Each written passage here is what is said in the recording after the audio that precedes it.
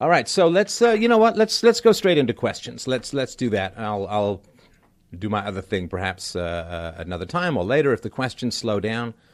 But if you've got yearning burnings in your philosophical craniums, shoot them my way, and I will do my very, very best to, yeah, it's a reboot, right? Who knows, right?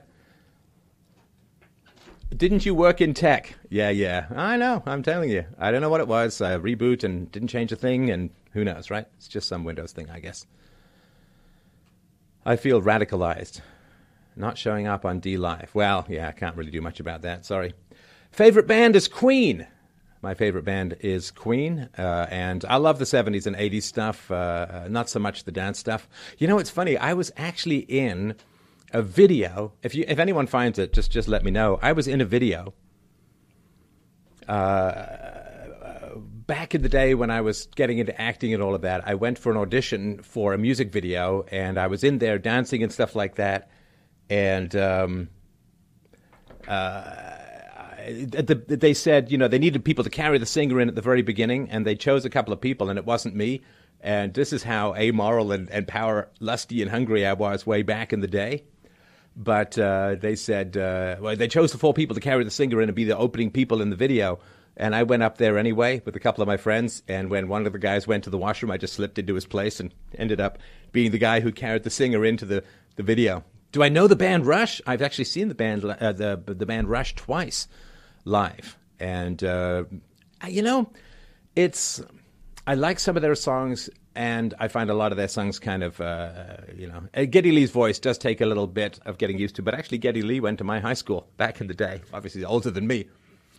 But Red Barchetta is a great song. It's a really, really great song. And Rush is one of the reasons I got into philosophy, because one of my best friends in junior high school was into Rush. Of course, the drummer for Rush, Neil Peart, who's had a really, really tragic sort of middle age and onwards, he was into, I guess he was into two things, Tolkien and Ayn Rand, and of course he wrote a lot of the lyrics for, I think he wrote all the lyrics for Rush. And so that's one of the reasons I ended up that way. I've never gotten massively into Rush, although I get that the technical expertise of their songs is fantastic. They're incredible musicians, and Geddy Lee is an amazing singer. Never been massive performers, though. And, yeah, but, you know, a great band. A great, great band. I do not like Rush, gamma males, or as a friend of mine said, three not-so-good-looking guys. Let's see here. Yeah, I mean, I don't know if you guys really want to follow all this gossip with Lauren. I mean, I don't know. Trying to figure out the truth and falsehood, like, there's some stuff, I won't even sort of get into it, but, you know, I assume we all have better things to do with our life than chase gossip. So, all right. How do I stop being cripplingly depressed? Oh, boy, that's, I'm sorry to hear that, Hugh. That's a very, very tough situation. If you want to give me more info, that'd be fantastic. But how do I stop being cripplingly depressed? So think of the word depression, right? So depression depress kind of means two things. So depression is something it's like a crater, right? Something that's pushed down. If you think of squishing your thumb into Play-Doh, that's kind of like a depression, right? You're depressing your thumb in. But depression also refers to, so it's the crater, but it's also the very act of being pushed down. So I guess my question is, if you are depressed, is something or someone depressing you? And do you have people around you who care? So I'll tell you something. When I was a kid, we used to play these war games, like most British kids, or maybe kids from Europe. There was still a fairly long shadow of the Second World War. All the comic books that I read were from the Second World War, or around the Second World War. The subject was the Second World War. So we used to play these games, right? If you could see someone and you shoot them with your imaginary finger pistol, and and the whole argument was, oh, you didn't shoot, you missed, or whatever, right? But occasionally I would pretend to be wounded to test if my friends cared about me, right? Like, would they be like, oh, Steph's wounded, let's just leave him for dead, or whatever, right? So I'd be like, oh, they got me in the leg, man. I don't think I said man because I was not a hippie, but, oh, they shot me in the leg, and I'd go down like a sack of potatoes tossed off the side of a supertanker. And, you know, to their credit, my friends would come back and cover me and drag me to safety and so on. And if you are, depression is a sort of, you are saying, I'm wounded, like there's something wrong with my life, with my mind, with my environment, and so on. And it's kind of like, it's a way of asking, do people care about me? And if they're like, oh man, you're depressed, sorry, you're not entertaining me at the moment, I'm out of here, that's going to make you sadder. But I think that is something that is important information to have. So being depressed, are you in a hole and nobody's reaching in to get you? Well, then I think you need to find people who are more caring in your life. Or are you being actively pushed down? Listen, I'll tell you this. There's no conceivable way that I could do what I do if I still had the same social environment that I had 20 years ago. Like when I started doing this show, I've had mad, high, crazy ambitions since I was really, really young. I had a sense of my potential. And when you have a sense of your potential, it's going to torture you unless you really, really work to achieve it. That is, have you ever had it like you look at a band and you're like, man, I could do that better, or you look at an athlete, you're like, oh, I could do that. Well, that may be because you're delusional, or it may be because you have a sense of what is possible for you and you want to work to achieve it. So when I first started doing this show, I was very excited about it. Like I could actually have a way of talking about my greatest non-human love, which is philosophy. I had a way of talking about philosophy with the world with no gatekeepers, and I could really test my wits against the world and work to challenge and stimulate and push back against the irrationalities of the world. In other words, bringing all of the very well-honed skills that I had developed by having a crazy person attempt to squish my face into their otherworldly, anti-rational, anti-empirical madness for 15 years straight. You get some muscles when you have a crazy person trying to dump their insanity into you for 15 years. You either succumb or you become strong beyond the gods, so to speak. There's your gift. So when I first started doing this is back in 04, 05, 15 years ago or so. I was like user 4 on YouTube. When I first started doing this, I was very excited, and I went to my friends and, oh my goodness, this is going to be the most amazing thing ever. It's going to be fantastic. I'm going to change the world. And they were like, meh.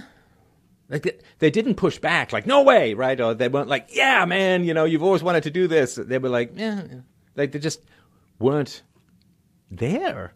They weren't opposing. They weren't supporting. They weren't, opposition is a kind of support, right? And I realized like I had to hoard my ambition away from the indifference of people around me. And the people who are in my life now, I support enormously what they're doing. They support enormously what I'm doing. So it could be that you have great potential that you can't manifest because of the indifference or hostility. Hostility isn't so bad. Indifference is the worst, right? So find people who believe in you. I know that's tough to do because when you're depressed, you kind of need resources. You need someone to believe in you so that you can go and do something. It's hard to go and do something when you're already depressed. But if you at least can find the cause, right? And look, I don't know what the cause is. I'm just sort of theorizing here, right? But if the cause is that you have significant potential, I don't think we're insane that way, right? Like, here's an example. As I've said before, I really, really like to sing, but I'm not a great singer. I can carry a couple of tunes okay. I'm not a great singer, right? So I was never tortured by like, oh man, I should be the leader of a band. Like if I could sing, I'd be a great front man because, I like chewing up the scenery when it comes to performance. But I was never like, and I'm not tortured by oh man, I should have gone and been a singer, right? I mean, I should have, I'm not tortured by that, right? I think that when we have a sense of our own potential, it has something reasonable about it. It has something accurate about it. So maybe, just maybe, Hugh, you have a potential that other people don't like it upsets them because maybe they have potential and they're staying small, right? They're hiding their light under a bushel, and so to speak, right? So I would say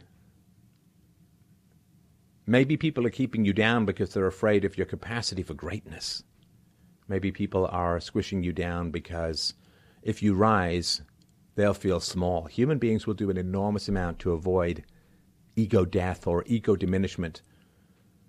And if you think your life is about your ego, you're very easy to manipulate. If your life is about principles and service to the world, then it's almost impossible to manipulate you, which is why those who want to control you will try and detach you from larger principles, which is why philosophy gets attacked and why Christianity gets attacked, because they hook you into larger principles that make you harder to manipulate. So I would say maybe you've got a great potential to do powerful, good things in the world, and just maybe people around you are threatened by that potential, and that's why they are not helping you, because you staying small serves them. So I think if you have great potential but you fail to achieve, you will end up unhappier than if you don't have great potential or fail to achieve even mediocre potential. So the Burn says, I am a South African. Flee or stay? Please help. My answer is flee. I actually have, believe it or not, oh man, I have a PowerPoint presentation on the history of Zimbabwe, but unfortunately it's about a 4-hour, it's about a 5 to 6 hour presentation. I mean, my advice is get out. It's not going to get better. It's not going to get better. Demography is destiny, and it's not going to get better. So BSIM says, you used to argue for anarcho-capitalism. How do you square this with your present-day positions? It's a fine question, and I've given an analogy before. I'll just touch on it briefly here, right? So let's say you and I are driving to Vegas. We're going to go for a weekend of shows and gambling and fun, right? We're driving to Vegas, and I thought I'd filled up on gas, but I didn't. So like, bing, bing, bing, the low gas indicator light is on, and I turn off the highway, and you're like, hey, man, we're going to Vegas. I'm like, yeah, well, we can't get to Vegas with no gas, so I have to turn off the highway to get the gas so we can get to Vegas, right? And then everyone's saying, hey, man, he's not driving straight to Vegas anymore. What's the matter? It's like, no, the goal is still to get to Vegas. The goal is still to get to Vegas. The problem is that we're out of gas, right? So if you look at what's happened to objectivists, a lot of social justice warriors and objectivists, if you look at what's happening to libertarianism and a lot of leftist infiltration of libertarianism, if you look at the fact that atheists have rejected the great and glorious gift of universally preferable behavior, my rational proof of secular ethics, if you look at all of that, and you also look at the changing demographies of the West, we just don't have time for what I've always said was a multi-generational solution of peaceful parenting. The peaceful parenting is happening. I was just on a call with a woman that's going to come out as a show, as a mom. We're having questions about parenting. She had questions about parenting. Hundreds of thousands of kids are not being hit because of what I've done, and that's a fantastic accomplishment, but it's not going to be enough soon enough to change things. So I still don't know whether any political action is going to work. I mean, just look at Brexit, right? It's been 3 years and they're still not doing it, and they're probably going to blow past the October 31st deadline and so on. But the goal is still a stateless society, because that's the only society consistent with the non-aggression principle. But it's not going to happen if demographics keep going the way that they are. So that is... I love you, Stefan. Woo. Well, thank you. Calloused man. Calloused man. It sounds like you've got calluses. Let me just see here. Why do English songwriters make no sense like Tears for Fears? Yeah, well, Queen is not a great singer, great band, but not necessarily the best on lyrics. And who does have some pretty good lyrics? Some of Jim Morrison's spoken word poetry is pretty good. So, thoughts on existentialism? Don't like it. I don't like it. I don't like any kind of ism. Not even jism, but no, I don't. The ism should be philosophy, because I always say, are you an objectivist? Are you a libertarian? It's like, no, I'm a philosopher. You don't ask a scientist if he's a Darwinianist or a Dawkinsist or whatever, right? I mean, he's a scientist, at least ideally. So existentialism, or the idea that existence precedes essence, it's very much a blank slate philosophy, and the problem with the blank slate philosophy is it denies the basic science that all personality traits plus IQ are heavily influenced by genetics, right? As I've said before, IQ is 80%, not even me, right? Everyone says these are my opinions, just repeating what the data and the science says, that IQ is 80% genetic by our late teens, and I was surprised to hear that. I thought it was in your middle age. So the idea that existence precedes essence, that we can kind of choose to be whatever we want, places such an enormous emphasis on the environment for the cause of social change, right? How do you change society? Well, you just change the environment, right? Your consciousness is a function of your relationship to the means of production, right? That's the argument that the Marxists have, right? That if you're in control of the means of production, you have a certain class consciousness as a bourgeoisie, as a capitalist. If you are distant from the control over the means of production, if you're a worker and so on, then you have another class consciousness. And of course, if you don't manifest that class consciousness, it's still true. It's just false consciousness, in the same way that if you don't believe as a woman that you're a victim of a patriarchy, then you have internalized misogyny in the argument. Like, there's no disproof for the argument. So existentialism, by saying that we have no essence and we are shaped by willpower and the environment, is false, anti-scientific. And of course, when you look at, right, this is the great competing story, so to speak. Story is not quite right, but the narratives. This is great competing narratives, right? There are big discrepancies in human outcomes, right? Big discrepancies in human outcomes. Some people are 1,000,000 times richer than other people. Some people's sports abilities is 1,000,000 times better than other people's sports abilities. Some singers are 1,000,000 times better than other people, sometimes even than other singers. And so there's this vast disparity in human achievement, particularly in a free market meritocracy. Now, the disparities in the past were explained by religion, right? So why was there a king and why were you just a peasant or a serf? Well, there was a king because God had appointed the king to be his representative on this earth, and to disobey the king was to disobey God, and so you accepted your place in the great chain of being, right? The aristocracy was the brain, the clergy was the soul, the serfs were the arms, and the soldiers, well, the serfs were the working arms, the soldiers were the sworded arms, and so on, right? So you had this whole story about here's your place in society and here's why. And what happened, of course, was that relied upon the earth being the center of the universe, and, you know, the sun and the planets and the stars and the Milky Way all rotating around the earth, right? Now, when the cosmology got from fantasy, from theology to reality, right, through Copernicus, through Galileo, through Tycho Brahe and others, and the sun was put at the center of the solar system, and the earth was put in orbit, and then it was further understood later that the sun is going around the Milky Way, which is one of 100 billion galaxies, each of which has 100 billion stars, and we're kind of in the middle of nowhere because there is no anywhere, no center, no nothing, right? Then what happened is this conception, which was fought enormously strongly against by the powers that be, this shift of cosmology, because it didn't take long when the Earth was no longer the center of the solar system for the aristocracy to fall, right? And this produced tyranny in some places, like France, and in some places in Prussia and so on. And in other places, it produced a freedom, like in Holland, in England, in America, and so on. And then you have, with the freedom, you get vastly different outcomes. And so the question is, well, how can you explain these vastly different outcomes? Because to an empiricist, human beings don't look that different, right? They don't look, it's not like the taller athlete, like the great basketball player is not 1,000,000 times taller than a bad basketball player, but he makes infinitely more money, right?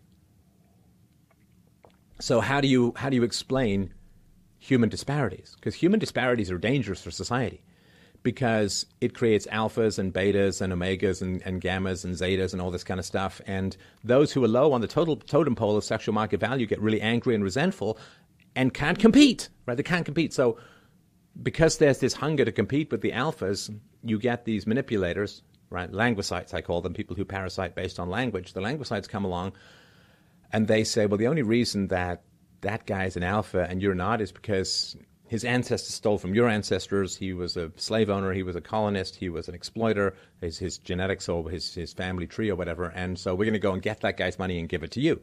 And that, because when you fall down the rung of sexual market value, you freak out, you panic, and you lose your ethics, because your genes are like, to hell with ethics. We just want to bang something and make a baby. Like whatever is going to raise our sexual market value. Right? So look at a single mom. A single mom has very negative sexual market value in the absence of the welfare state or in the absence of alimony and child support and so on. And so if you start taking that stuff away, she panics because who's going to want to be with her, right? And her genes create, I guess back to existentialism, her genes create this existential panic, this annihilation panic. And so when you get a free market, you get wide disparities in outcomes.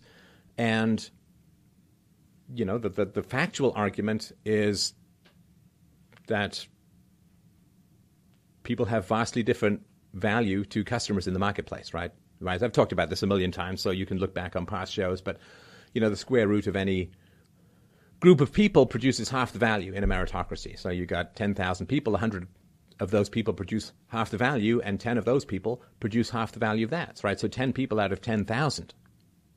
10 people out of 10,000 produce 1/4 of the value of that entire group. So, of course, they're going to end up with vastly more power and influence and money and so on. Right? It's just the way things are. And it shakes out all over the place. It shakes out in the same way, right? In business, in sports, in music, and you name it, gymnastics, right?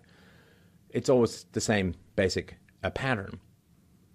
And so the answer that the existentialists give is that the reason why there are vast differences in human outcomes is because of exploitation and parasitism and a lack of belief in yourself and a lack of faith in yourself. And so what they say is well, the reason Bobby is not succeeding relative to Danny is because Danny is really confident. And so if we say to Bobby, you can do anything you want, you can achieve anything you want, and you try and vomit self-esteem down his gullet like a mama bird with some half chewed up worms, then everything's going to work out, right? Then it's just a matter of confidence, right? Which is where the whole self-esteem movement comes from, which is not, well, it's not valid. It's not true. It doesn't, right? It doesn't matter, right? Like, why does Sting make more money as a singer than somebody who's a bad singer? Because he's a good singer. Saying to the bad singer, you can be as great as whoever, right? I mean, it's not fair. It's not valid. It's not true, right? So the existentialists look at the disparities in human outcomes, and they're almost pure environmentalists. In other words, they say it's the environment, or that environment can be external exploitation or whatever, or it can be, well, the environment includes your belief in yourself, right? So you see all of this garbage, and this shows up in movie trailers, all you have to do is believe, and these texts comes flying, believe in yourself, have faith in yourself, and it's bullshit. It's not true. It's not true. Confidence comes from achievement. Achievement doesn't come from confidence. Vanity comes from overconfidence. And like, if you can make someone believe that they should be equal to everyone else just because they believe, you're setting themselves up for rage and failure, right? Because they're going to fail, and they're not going to say, well, I was lied to about my potential. What they're going to do is they're going to say, sinister, evil forces are keeping me from succeeding because I was told I could succeed no matter what. So sinister, evil forces are keeping me from succeeding. So I'm going to smash those forces, right? And that's where you get Antifa and other things who believe everyone should have equal outcomes, and people don't have equal outcomes in a meritocracy, so they then start to see oppression and sexism and racism and all of this everywhere. And they then become enraged, right? Because they believe. So the existentialist and the Marxists, the cultural Marxists, the postmodernists and so on, believe that everyone can have the same outcome if you simply tweak the environment, and if you get people to have the same confidence as if they'd actually achieved something, right? So if you want to have confidence, go out and do difficult things, right? I have confidence in things that I'm good at, right? And, things I'm not good at, I don't have confidence in, right? So it's not, and if I want to become, let's say I want to become a piano player, right? So there's no point saying I have great confidence in my piano abilities. What I need to do is just practice piano until I become good. I mean, I don't necessarily mean keyboardist for the Doors or keyboardist for Supertramp good, but, decent, right? Good. Then I'm going to have confidence, right? Just believing in myself. To become a great keyboardist, all you need to do is believe, just believe. And of course, if I don't practice and don't become a great keyboardist, it's not like there's some sinister cabal of keyboard capitalists that are keeping me from my achievement, right? So I'm not a fan of existentialism. I think it's incredibly toxic. And this is why those who have this story of exploitation and internal confidence as the answer as to why people have different outcomes. This is why they're so hostile to conversations about IQ and so on, because it's a massively competing theory. It is, and it's going to completely change the world when people finally accept the facts, just as it did with the solar system. So, all right. Oh, did feminist frequency go broke? Thoughts on feminist frequency going broke. I didn't always agree with Anita Sarkeesian, but I've talked to her, and she is a genuinely good and caring, albeit misguided person at heart. Anita Sarkeesian. Yeah, I don't know. I've never talked to her, of course. I watched a couple of videos of her many years ago, and I have not thought about her in many, many years, so I don't know what to say. I don't really have much opinion. Thoughts on repealing the 19th Amendment. So this is, okay, so women vote generally, right? Women vote for the left, particularly single women, particularly single moms.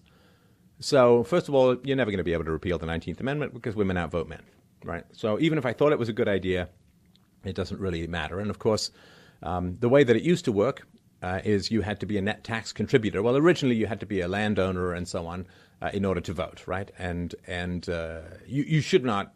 I mean, ideally, there's no government, right? But the idea that you can vote on government spending objectively when you are dependent upon government spending on you is, I mean, it's a joke, right? I mean, this is just ridiculous. I mean, the whole reason we have anti-bribery laws is because we know that money can buy people's allegiance, right? So if you're in the position of giving some contract out and you're in the government and somebody bribes you $50,000 to give the contract to them, well, it's not written down in paper. It's not down by law, right? It's not a contract that can be enforced in the court.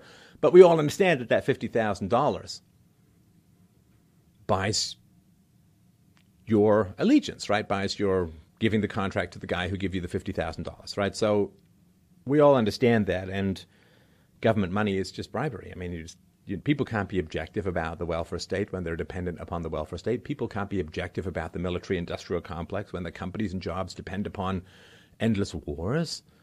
So, I mean, it is a joke, right? I mean, it would be a step in the right direction that only net tax contributors can vote, but even that's going to be, it's going to be tough. All right. Thoughts on nepotism in relation to this? Now, that's interesting. Nepotism. So nepotism is when you give, I mean, there's lots of ways to look at it, but I think in the context you're talking about it, nepotism is when you give a job to your son or your brother or whatever it is, right? So now nepotism can be a positive thing. So if you, I mean, okay, I mean, I'll give you my example, right? So let's say that my daughter one day wants to take over this show, right? Well, I raised her talking about philosophy, right? So, you know, would I interview some stranger or would I give the job to my daughter? Well, if she's interested in philosophy and she's good at philosophy, which she is fantastic at philosophy, so if she wants to take over the show when I get old and creaky, well, I'm already a little creaky, but when I get older and creakier, then is it nepotism or is it just like, okay, I know this person's abilities, this is how they've been raised, and so on, right? So that is that's a reasonable thing to do. It saves time. It's efficient. It's effective. Plus, of course, keeping money in the family, keeping power in the family can be beneficial. But of course, there can be efficient upsides to it. If you have a son who's 30 and you want to give him your business and you've trained him in the business, I think it's a reasonable thing to do. Now, it can be frustrating to other people, and so there's the balance. Other ambitious people may walk away saying, "Oh man, I wanted that job," But if the kid is good, right, your 30-year-old son or daughter is really good and can grow the business and can give people more opportunity, then it can be good. So nepotism is, I think, fine. It can be efficient. It can be a positive thing, but again, it can be negative as well. So, but it's just not automatically negative, I would say. I was born out of wedlock. What shall man do? Well, don't take it personally that. Don't take it personally about the mistakes your parents made, right? Let's see here. Stefan pretends to defend Western civilization, but the shekels are too good for him to talk about the root cause of the problem. Oh, this is the Jewish thing, right? The Jewish thing, which just goes round and round and round and round. So, I mean, I've said this before. I've got lots of stories. I've got lots of arguments and data and interviews about this, and I have made my case a wide variety of times. And even if you, I don't believe this, but even if you did believe that a certain group is just really, really terrible, well, other people have to accept their offers, right? So you have to convince people to stop taking stuff for free. It doesn't really matter who's providing it. So how long do I think it will be before the dollar crashes? It's tough. It's tough. There's no way to know because there's information which you and I simply don't have access to, like how much gold is there really in Fort Knox and what is going on with Federal Reserve policy and what are their plans. And so, there's simply no way to know for sure. And the other thing, too, I mean, the dollar would have crashed already if it wasn't for computers, and the dollar would have crashed already if it wasn't for say, women coming into the workforce to artificially swell government coffers with tax money at the expense of future generations' births and so on. So, I don't know. I mean, it's sort of like saying, well, this guy's a chain smoker. How long before he gets sick? Well, I guess you can survive chain smoking miraculously, but it's really, really hard to know. So something you said last week stuck with me. You mentioned in New Zealand, men are being disproportionately ripped off by our tax system. Very believable, but I'm wondering if you can elaborate further. Yes, I do believe that I can. Let me just see here. I will get the... So the much ballyhooed gender pay gap receives an inordinate amount of attention in the gynocentric mainstream media. However, the gender tax gap is completely ignored. Why? Because it paints a very unflattering picture of women and directly contradicts the "don't need a man" narrative, right? So let's see here. Just trying to get to the source thing here. Oh yeah, here we go. Research from Victoria University of Wellington examining taxation and government welfare spending by age and gender in New Zealand shows that women pay less tax than men over their lifetime and receive more government assistance. So let's see here. I'm just going to see if I can get the juicy stuff. Economically, women cost more to the state than they benefit. The government is literally paying women to be alive. So women receive more government benefits than they pay into the system during the course of all their lives, in all but a short window, roughly from age 40 to 60. Even then, women receive far more government benefits than men. So the cumulative fiscal impact per capita per sex. Women are a net drain on government resources and therefore male taxpayers from birth until death. Women end up with an average $150,000 lifetime deficit between what they pay into the system versus what they take out of it. Importantly, men would wind up a net surplus at the end of our lives if socialist governments didn't force us to support women with our tax dollars. So it can be said Western governments are broke because of women, and Western governments are wealth redistribution agents that rob productive men to pay unproductive women. If men didn't have the burden of women and weren't forced to carry both their weight on their own, we could work a lot less and enjoy life a lot more. And, yeah. So, this wage gap, 77 cents women are paid versus men, but a 200 cents for $1 tax gap has never been mentioned, right? Right, so it's pretty brutal. It's pretty brutal. I'm just going to try and see here. The language can be a little harsh, but yeah. So you can look this up if you like. New Zealand tax gap and so on. You can find the source, but it's pretty rough. It is pretty rough, and it's common right throughout the Western world. Women use more healthcare resources. Women live longer. Women, of course, if they have kids, they use even more healthcare resources, and women have more old age pensions and so on. So, for sure, men pay the taxes and women reap the benefits on average, right? And this is exactly what you'd expect. It used to be that in marriage, right, the men would pay for women to stay home and raise the kids, and it was a great exchange of value and all that. But that doesn't change just because women aren't married, right? You still need all of this, right? What are your thoughts on the People's Party of Canada's platform in Canada? I think it's something that people should really, really look into. I think that they're the only party that is accurately representing what Canadians want, which is some control over mass immigration and mass refugee resettlement. So, would I ever have a Christian philosopher like Jay Dyer on? I would. I think it's very interesting. Hey, Stefan, what are your thoughts on the drone shot down over the Strait of Hormuz and the American threats of attack. Trump's recall of attacks. Well, didn't he end up attacking? Well, I think it's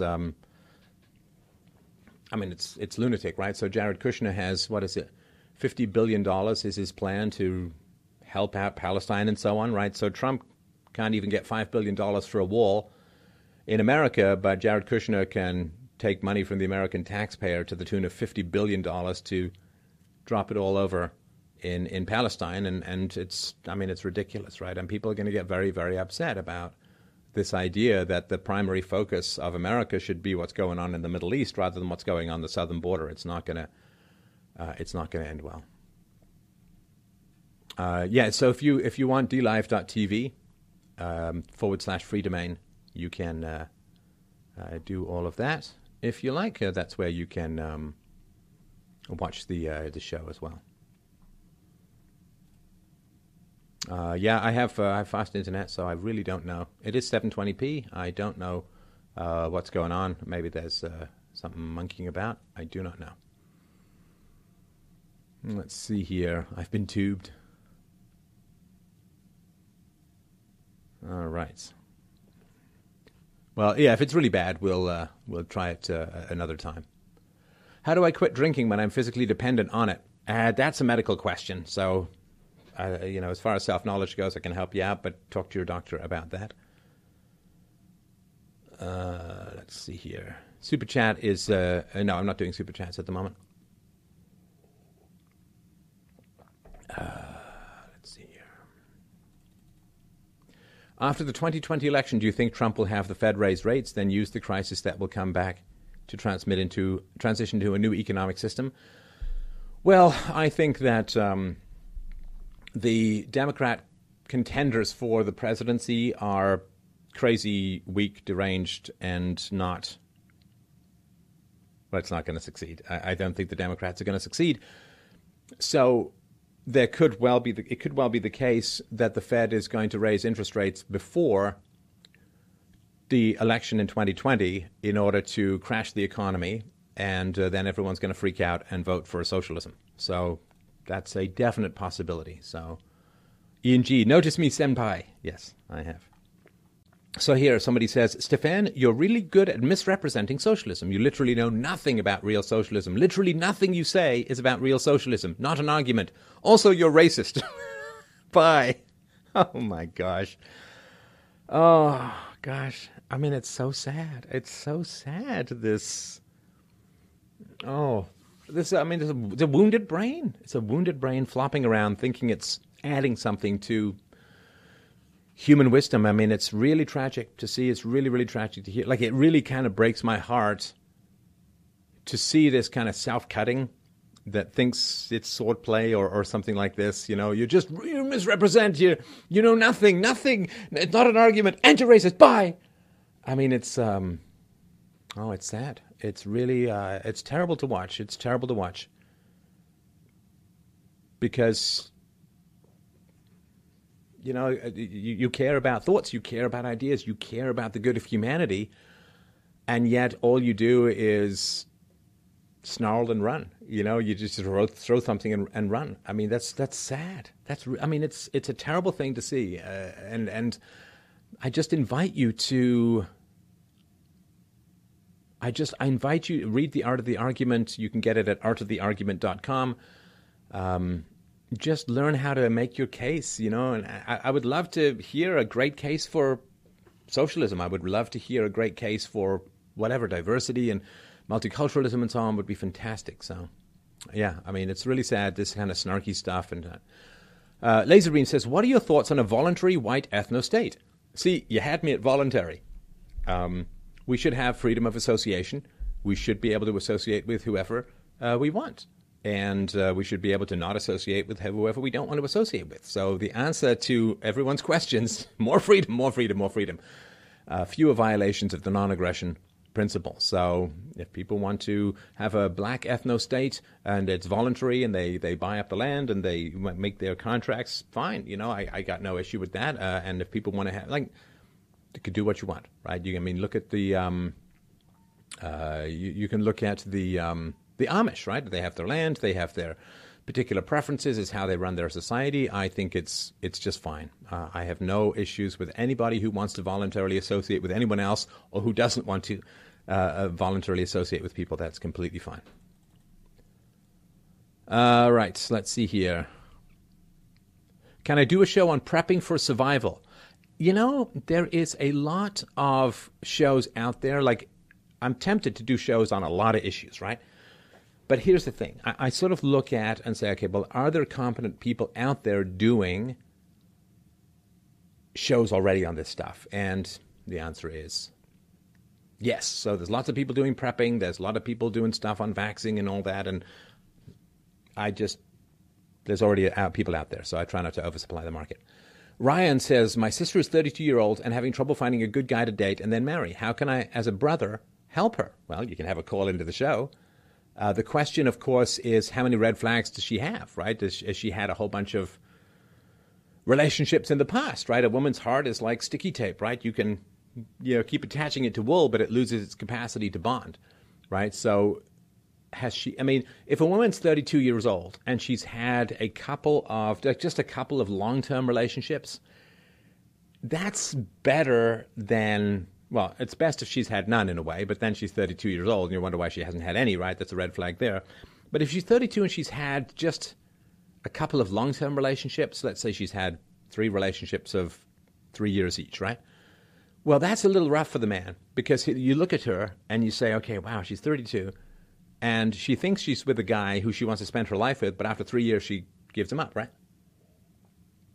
So what happens at 3 years? Why is she dumping guys at 3 years? It's a big question, right? And nobody wants to date a woman who's 32 for 3 years and then find out, after 3 years she gets bored, or right? So it's tough. If she's had a whole bunch of really short relationships, like there was this woman who said, I did a show with her recently.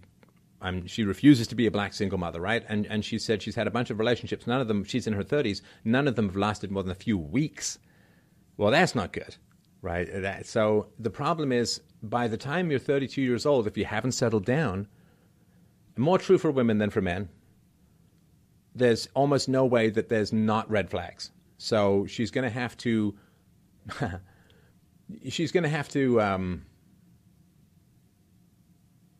adjust her expectations, obviously. And she's going to have to recognize that all of the guys who were thirsty for her in her early 20s, late teens, early 20s, it's now the situation is reversal. She's got to chase. She's got to prove her value. She's got to provide value to a man. She's got to be me plus, right? So when you're a young man in general, unless you're some super good-looking alpha, you have to be me plus, right? So you have to have something other than just yourself, right? Whereas a woman can just be herself, right? And sexual access is what she provides, and romantic access is what she provides, and so she doesn't have to do much other than be herself.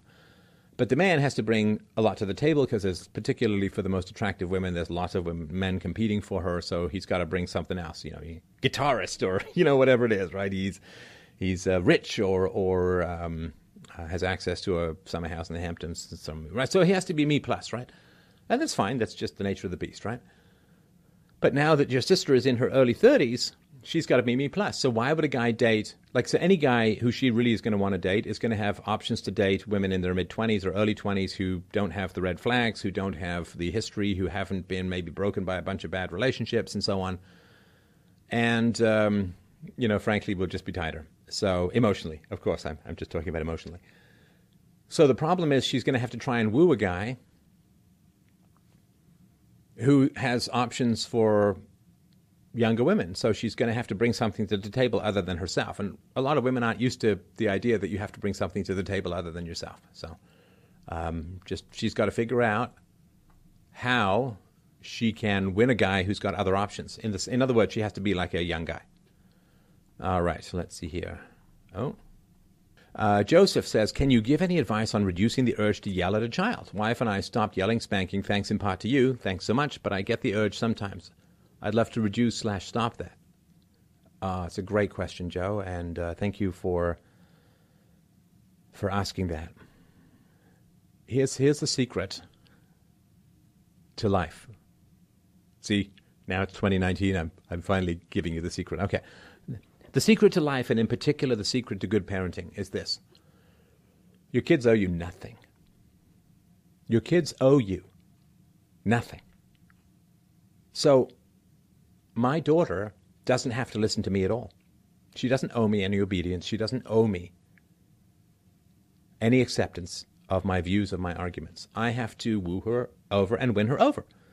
The woman who became my wife did not have to marry me. You as listeners don't have to listen to what it is that I'm doing. You are under no obligation to listen to me. Now, of course, I do talk about if you do consume a lot of resources, well, it's time and expense and so on to produce this kind of stuff.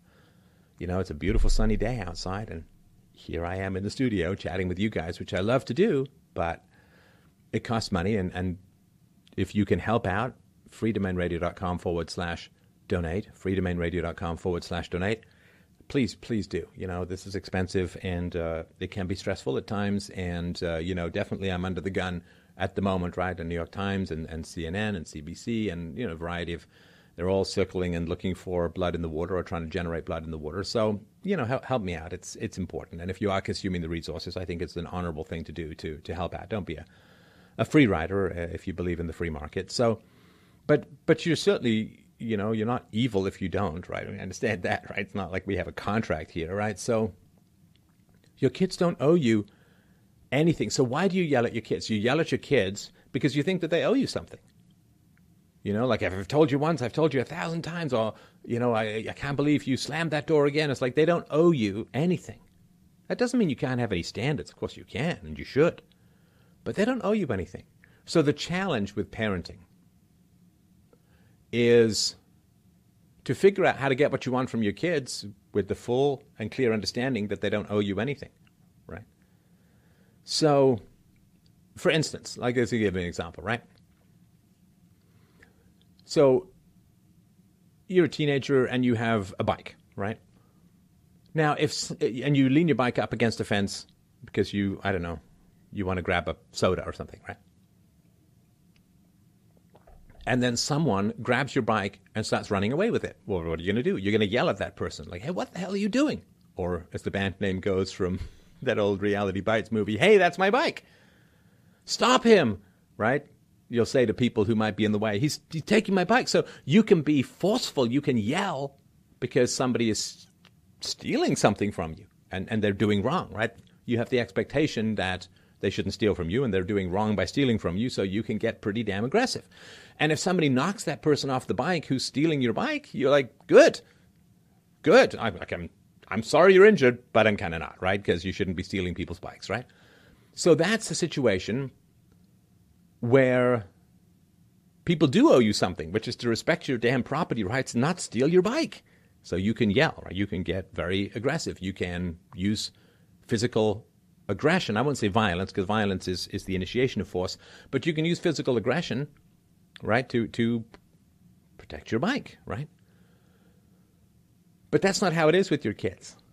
So that guy, whoever's stealing your bike, owes you respect for your property rights. And if he violates that, then you have every right to be very aggressive, to yell and to push or whatever it is to keep your bike safe, right?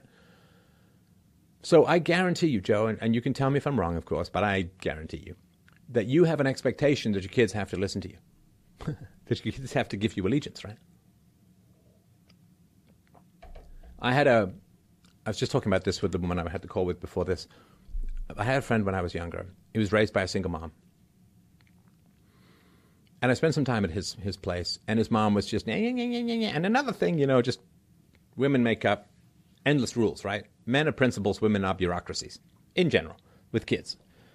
And every now and then, he would go over to his uncle's place, right? And his uncle would say, hey, man, I really need you to do X. And he'd just jump up and do it, right? And this drove his mom crazy.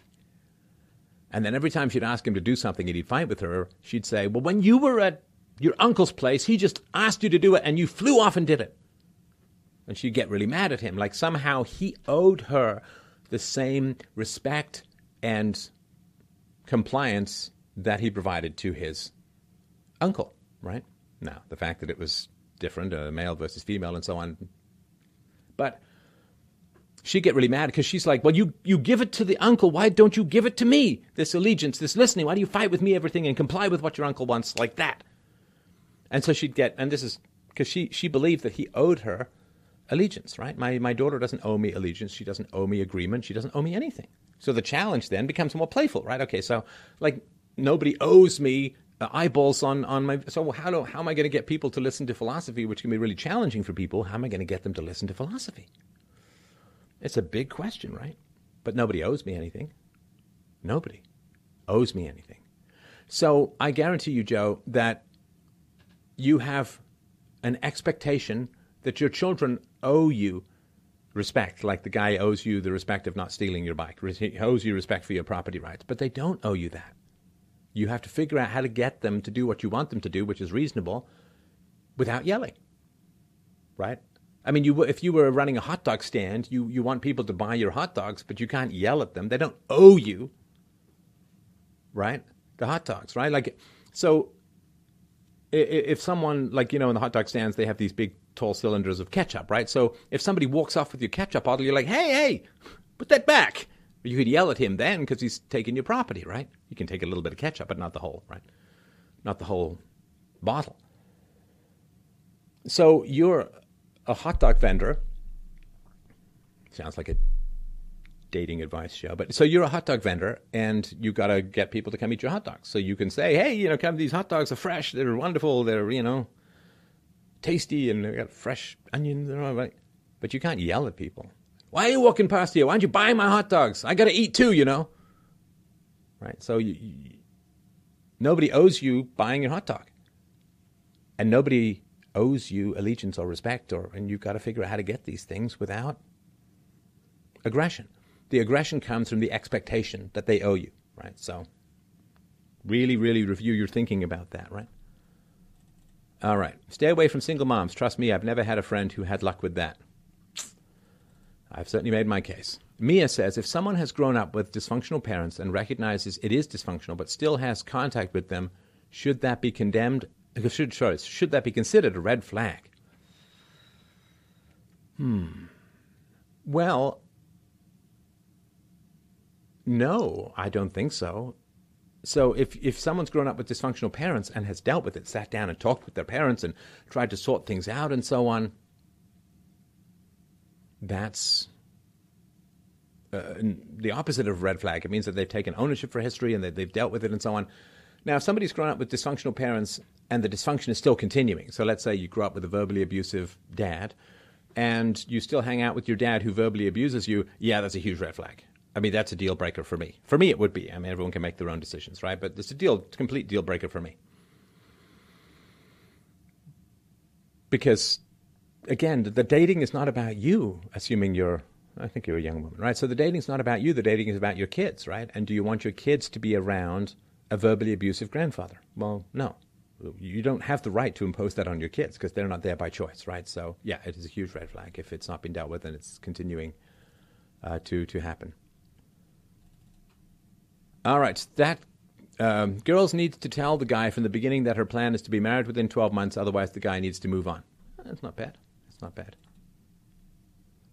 Sperm donation, it's not a violation of the non-aggression principle. Feel free. Feel free to donate it, right? Yeah, I'm sorry. I don't know what's going on. It's the same settings I had last time, but something's going on with the stream, so I'm sorry about the people who got stuck, right? Tucker Carlson doxxed by Antifa. How does the NAP apply here? Well, yeah, so Tucker Carlson, was it last year that Antifa attacked his house and his wife had to call 911 while barricading herself in the closet? And it's just monstrous. And the non-aggression principle, yeah, well, I mean, if you publicize someone's address with the goal of inciting harm against them, which I think is fairly safe to, yeah, that's incitement to violence. So it seems pretty valid. Haven't listened to you in years. You're a smart dude, says Andrew. Well, thank you. What do I think of Jordan B. Peterson's carnivore diet? I don't know what to say about that. I mean, it works for him, and so I don't really know what to say. I'm not a nutritionist. Ilhitu says, Steph, I've worked with my dad for 15 years. We have no connection. Feeling like going to university for fresh break, but that would mean taking on debt. What do you think? Well, if you can avoid university, do. Really, really do. It's not the same as it used to be. It really is not the same as it used to be. So, right. I checked out those Billie Eilish songs, says Kill Your Television. Truly disturbed. She's a little demonically possessed. Her handlers are, at least. Yeah, I think there's some real truth in that. Let's see here. The lady says, I'm a 23-year-old ugly girl. How do I find someone who's unlikely to cheat on me? What can I do to be more appealing? Well, exercise and oral hygiene and hygiene as a whole. I'm sure you have all of that down, but just be a great person. Be an honorable woman, be reliable, and so on. So, love is our involuntary response to virtue if we're virtuous. So the more virtuous you are, the more you'll attract virtuous people, the more you'll keep immoral people away from you. And so that's my suggestion. Let's see here. Do I have many viewers from Eastern Europe? Yeah, I do. I do have some, quite a few. What do I think of Abraham Lincoln? I have an entire show on that. How many times does Stefan say the word right? Yes. I used to have I have two verbal tics. One is and Oops. Yeah, one is and and the other is right. So I'm working to try and manage and control those verbal tics of mine. But, it's... sorry, it's my sneeze shield here is a little... But yeah, so... Super Chat disabled. To donate, go to his website, freedomainradio.com/donate. Thank you. Thank you very much. Have I ever played Guitar Hero? No, I have not. And let's see here. I will try and work on some unsolved problems of philosophy. So, let's see here. But yeah, buy a real electric guitar for sure. Have I ever met or spoken to Nigel Farage? I'll have to keep that to myself, I'm afraid. Stream looks great now, Stefan. Why, thank you. Let's see here. What would your advice be to young media graduate wanting to make it in a leftist-dominated work field that generally don't want to give in to leftists and that would hate my opinions? Yeah, so why would you want to work with the mainstream media? I mean, good Lord. I mean, it's like, last ticket on the Titanic, right? The mainstream media is, they're in their death throes. And that doesn't mean they're not dangerous, right? The fact that they're in their death throes means that they're even more dangerous, right? But, gosh, there's tons of people who are up-and-coming media stars who aren't part of the mainstream media. So go find people who are compatible with you and go, gosh, everyone's an entrepreneur. Everyone should be an entrepreneur. So let's say that you find Billy Joe Bob Ahmed, who is like the guy you think is the greatest guy in media, alternative media, whatever. And so let's say you don't even know if he wants a job. Then study his channel, study his audience, figure out put together a plan, call the guy and say, here's how I'm going to double your listeners. Here's how I'm going to help you. Here's how I'm going to help you focus. Here's the research I can, just go make a case for the guy and sell him your services. Don't be passive and don't say, well, I've got a media. There's some big media companies that go work there. If it's going to be really tough. No. Peel yourself off that Velcro of expectations and go make your own opportunities. If you want to start your own thing, start your own thing. If you don't want to be in front of the camera, then go make a business case to someone about how you can really help them and make their lives better and how much you're going to charge and all that kind of stuff. So, yeah, just do all of that. What are your thoughts on people using their social status to convince others to invest in an asset like Bitcoin? I don't really know what that question is. I mean, people can make whatever case they want. I don't really know. That's fine, right? All right, let's do a couple more. And let's see here. One of the problems is that anarcho-capitalism will be immediately destroyed by any other government that wants to organize at a higher level.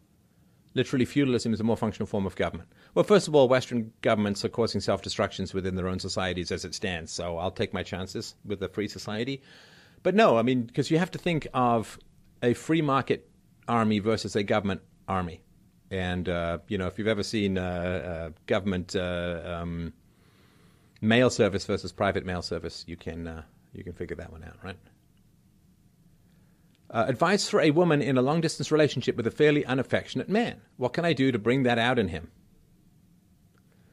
Yeah. Come on.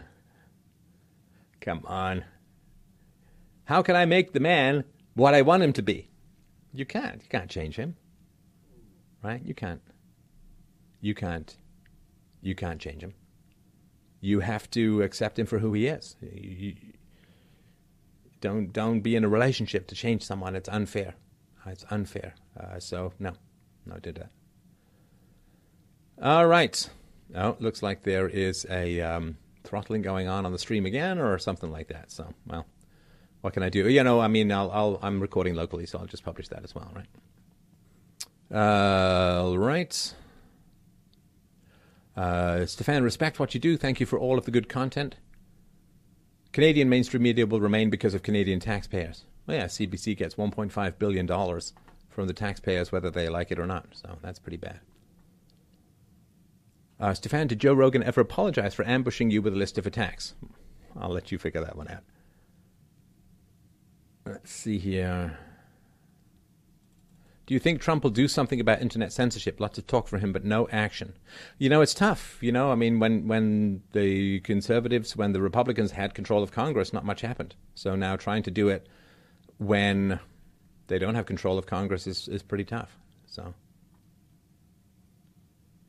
it would be very bad for these companies if nothing gets done, because then the social justice warriors are just going to swarm and swamp the companies with bad decisions and open themselves up to liability. And then what's going to happen is people are going to flee to other sites, other providers, and the companies are going to get crippled. So, Steph, I've started YouTube a year ago. I'm doing well, but I feel really worn out and demotivated, partly due to some really harsh comments and the YouTube algorithm. Good way to motivate myself and ignore hate. Yeah, so it's a cold winter out here. On social media, for those of us who are anti-leftists and those of us who criticize the powers that be, it's a recession, if not a downright depression, right? You've got obviously the adpocalypse, you've got pushing down of content, and for the first time ever, I think over the last 30 days, my subscriber count is down rather than up, right? Because anyway, so it's harsh out there, and the only thing that I can say is the harsh comments. People who care about you and want you to do better will motivate you to do better, right? And people who just drop acid bombs of language on you are just trying to harm you and destroy you. So don't let them. Don't enable the attackers. Don't enable bullies with compliance, right? So recognize that. I have the advantage of having been in a business during a recession, like a software business that I co-founded and was chief technical officer of. And it's tough. It's tough. You got to cut back. You got to really up your game. And so what you do is when sales are down in the business world, what you do is you upgrade your product, right? You take your resources out of sales because you're not really getting many sales, and you work to up your product, to upgrade your product. And that way, the marginal producers in a recession get tossed out of business. People who make bad decisions, people who panic, people who don't reduce their income or who try and spend more money to get sales which aren't happening, they go out of business. And then what happens is when the market comes back, you're really, really well positioned, right? You've upgraded your product, you're lean, you're mean, you're ready to go. And when the suppressed demand comes back, you're really in a great position to grab it. So just recognize that there's something on the other side of this that is a very, very positive thing. So just hang in and focus on that. Again, really, really helpful. All right, let's do one. Yeah, it looks like the stream is. Let's see here. Andrew says, do you think about death much? Does it ever concern you that your time is finite? I don't really think about death very much, and I think that's because I'm very, very satisfied with what I've done in the world. I'm pleased. I'm proud. I have done great things in the world. I've been very courageous and wise in what I've done in the world. So I'm very pleased with what I've done in the world. And if you're happy with what you've done in the world, you can't will yourself to live forever, but you can will yourself to make the greatest use of the time that you have. And given that making the greatest use of the time that you have in pursuit of excellence and virtue, given that that's the very best you can do, asking for more becomes crazy, right? So if you're playing tennis, right, and you win, You got a 3-set game, right? And you win 6-love, 6-love in your sets, right? That's about as well as you can win. Or maybe some of the points were hard fought and so on. But if you serve and you serve an ace, which is where the guy doesn't even hit the ball back, can't even get to the ball, then you can say, well, I should have done better, right? But that's about as well as you can do. And wanting to do better when you've done as well as you can do is a fool's game. It just means you're never going to be satisfied about anything.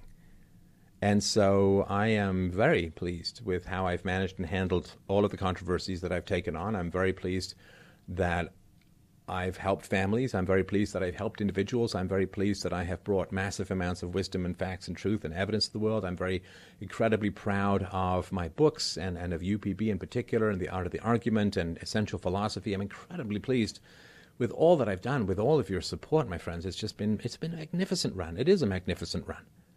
So then I say, okay, well, I'm going to die. Well, I know I'm going to die, which is partly why I commit every day to do the best that I can to make the world a better place. And I really, looking back, I really can't think and say, well, I should have done this or I should have done that. Or I'm very happy with the choices that I've made, the topics that I've focused on, the courage that I've shown, and the stoicism with which I have not just survived but flourished from, endless false nonsense attacks and so on. So I don't really think about death much because I am making maximum positive use of my time in this world. And I can't ask for more. I can't expect more. So maybe it's omnipresent in my decisions to do what I do, but I don't really think about it that much. When the time comes, I will look back and say, yeah, I did about as well as a human being can do, and more than that, we cannot ask. All right. Does everyone deserve honesty? Absolutely not. Absolutely not. No. Morality is a relationship. When somebody starts lying to you, you don't owe them honesty. Morality is a relationship. It's not abstract standards that you have to figure out. Thoughts on Tulsi Gabbard?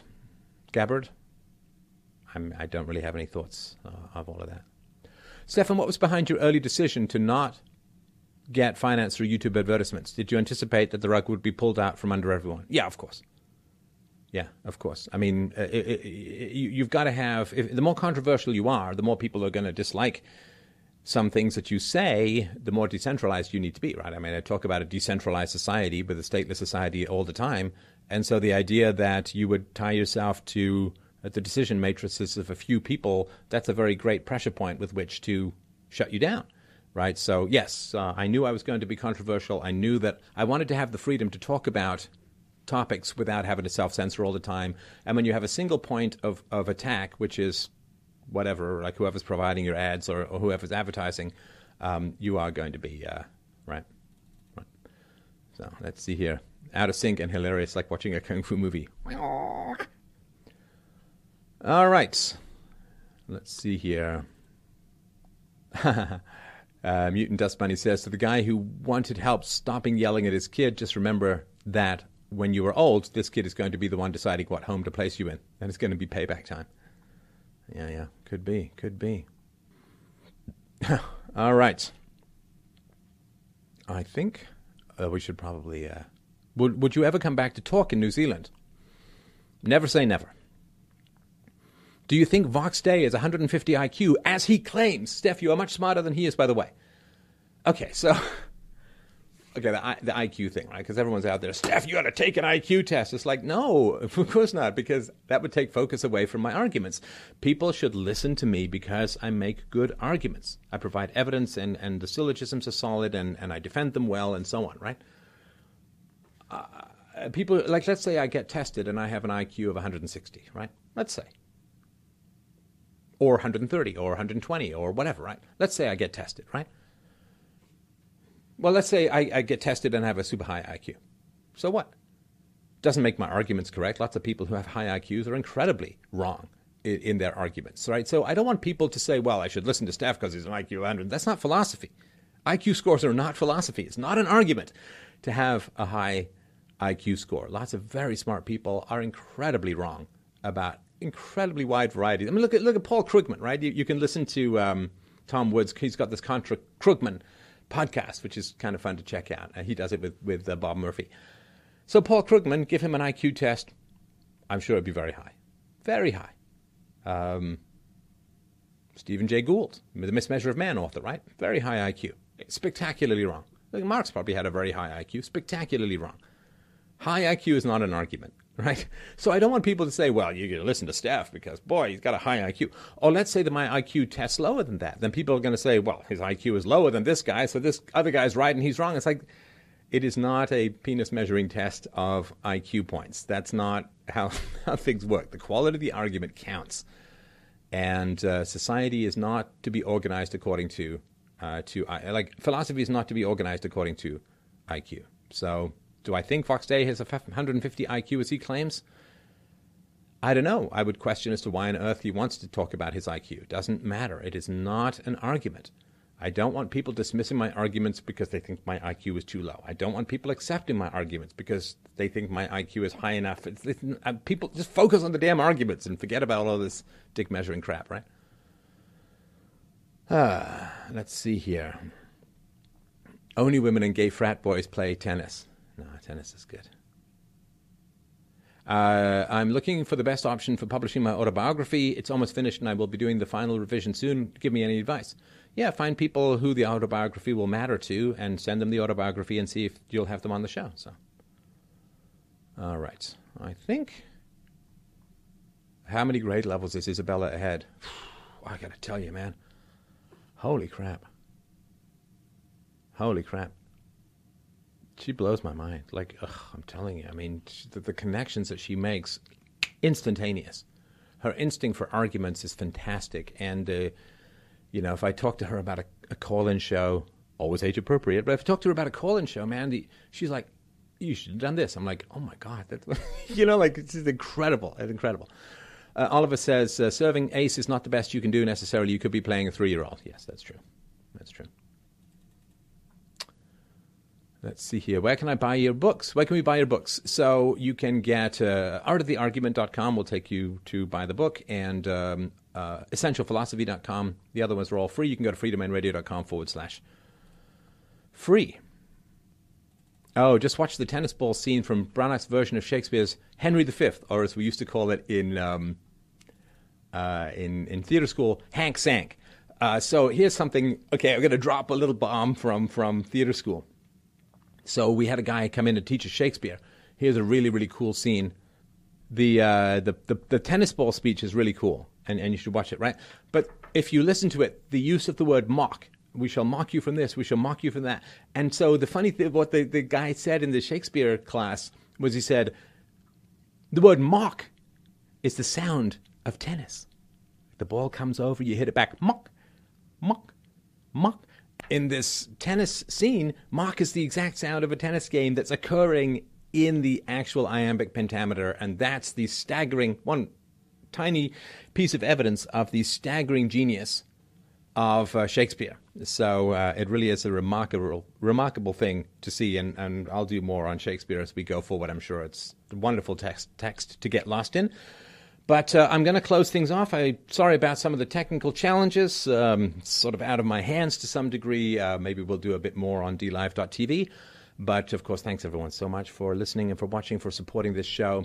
freedomainradio.com/donate to help out the show. It is massively appreciated. It is essential for me to do what I'm doing. So please help out the show at freedomainradio.com/donate. Other than that, have yourselves a wonderful Sunday. Thank you so much for all of your great questions. I'll talk to you soon.